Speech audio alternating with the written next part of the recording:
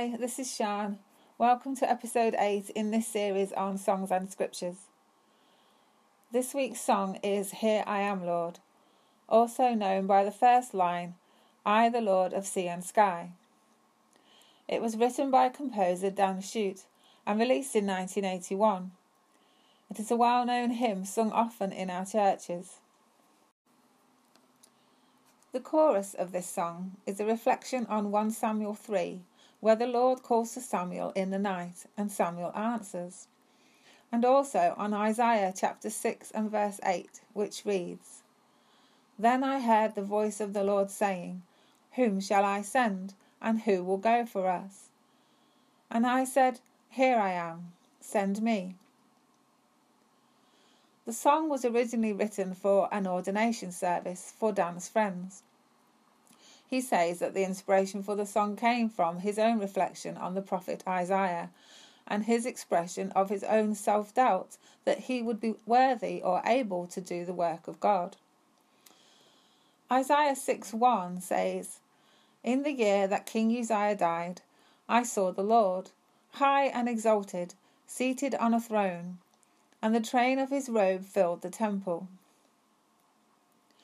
As Isaiah pondered the vision, he felt that he was too sinful a man to be able to stand in the presence of God. But a seraphim came down and touched his lips with a coal, and assured him that his guilt had been removed and his sins forgiven. In that moment, Isaiah's spirits were lifted, and he heard the voice of God asking, Whom shall I send, and who will go for us? And Isaiah said, Here I am, send me. The verses of this song have many characteristics. Firstly, it is a song about God's nature and his relationship with us. In each verse we can see the power of God, the creator of sea and sky, snow and rain, and wind and flame.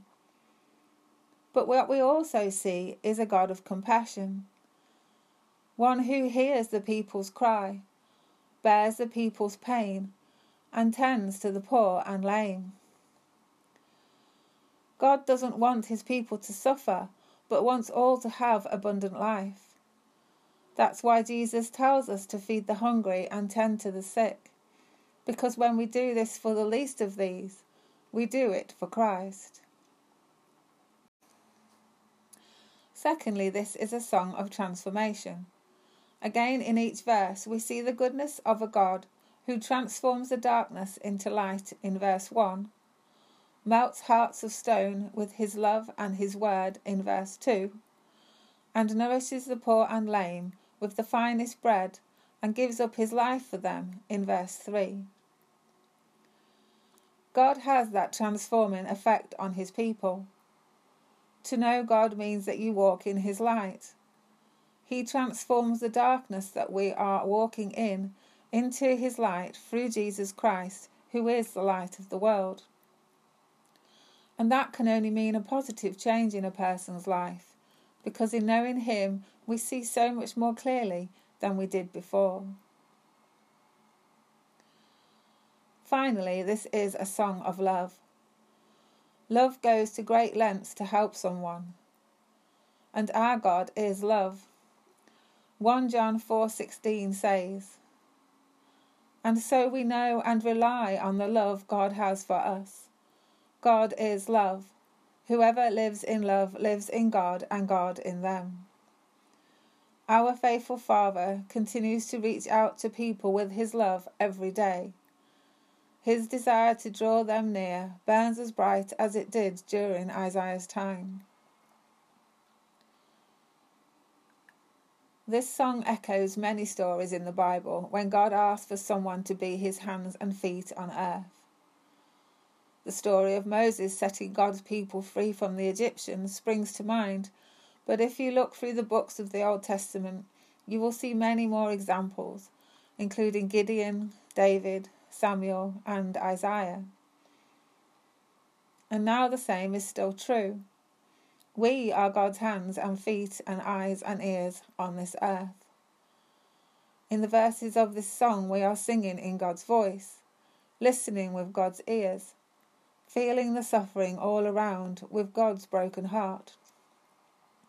And this is where we come in and answer God as he calls out, "Who can I send?"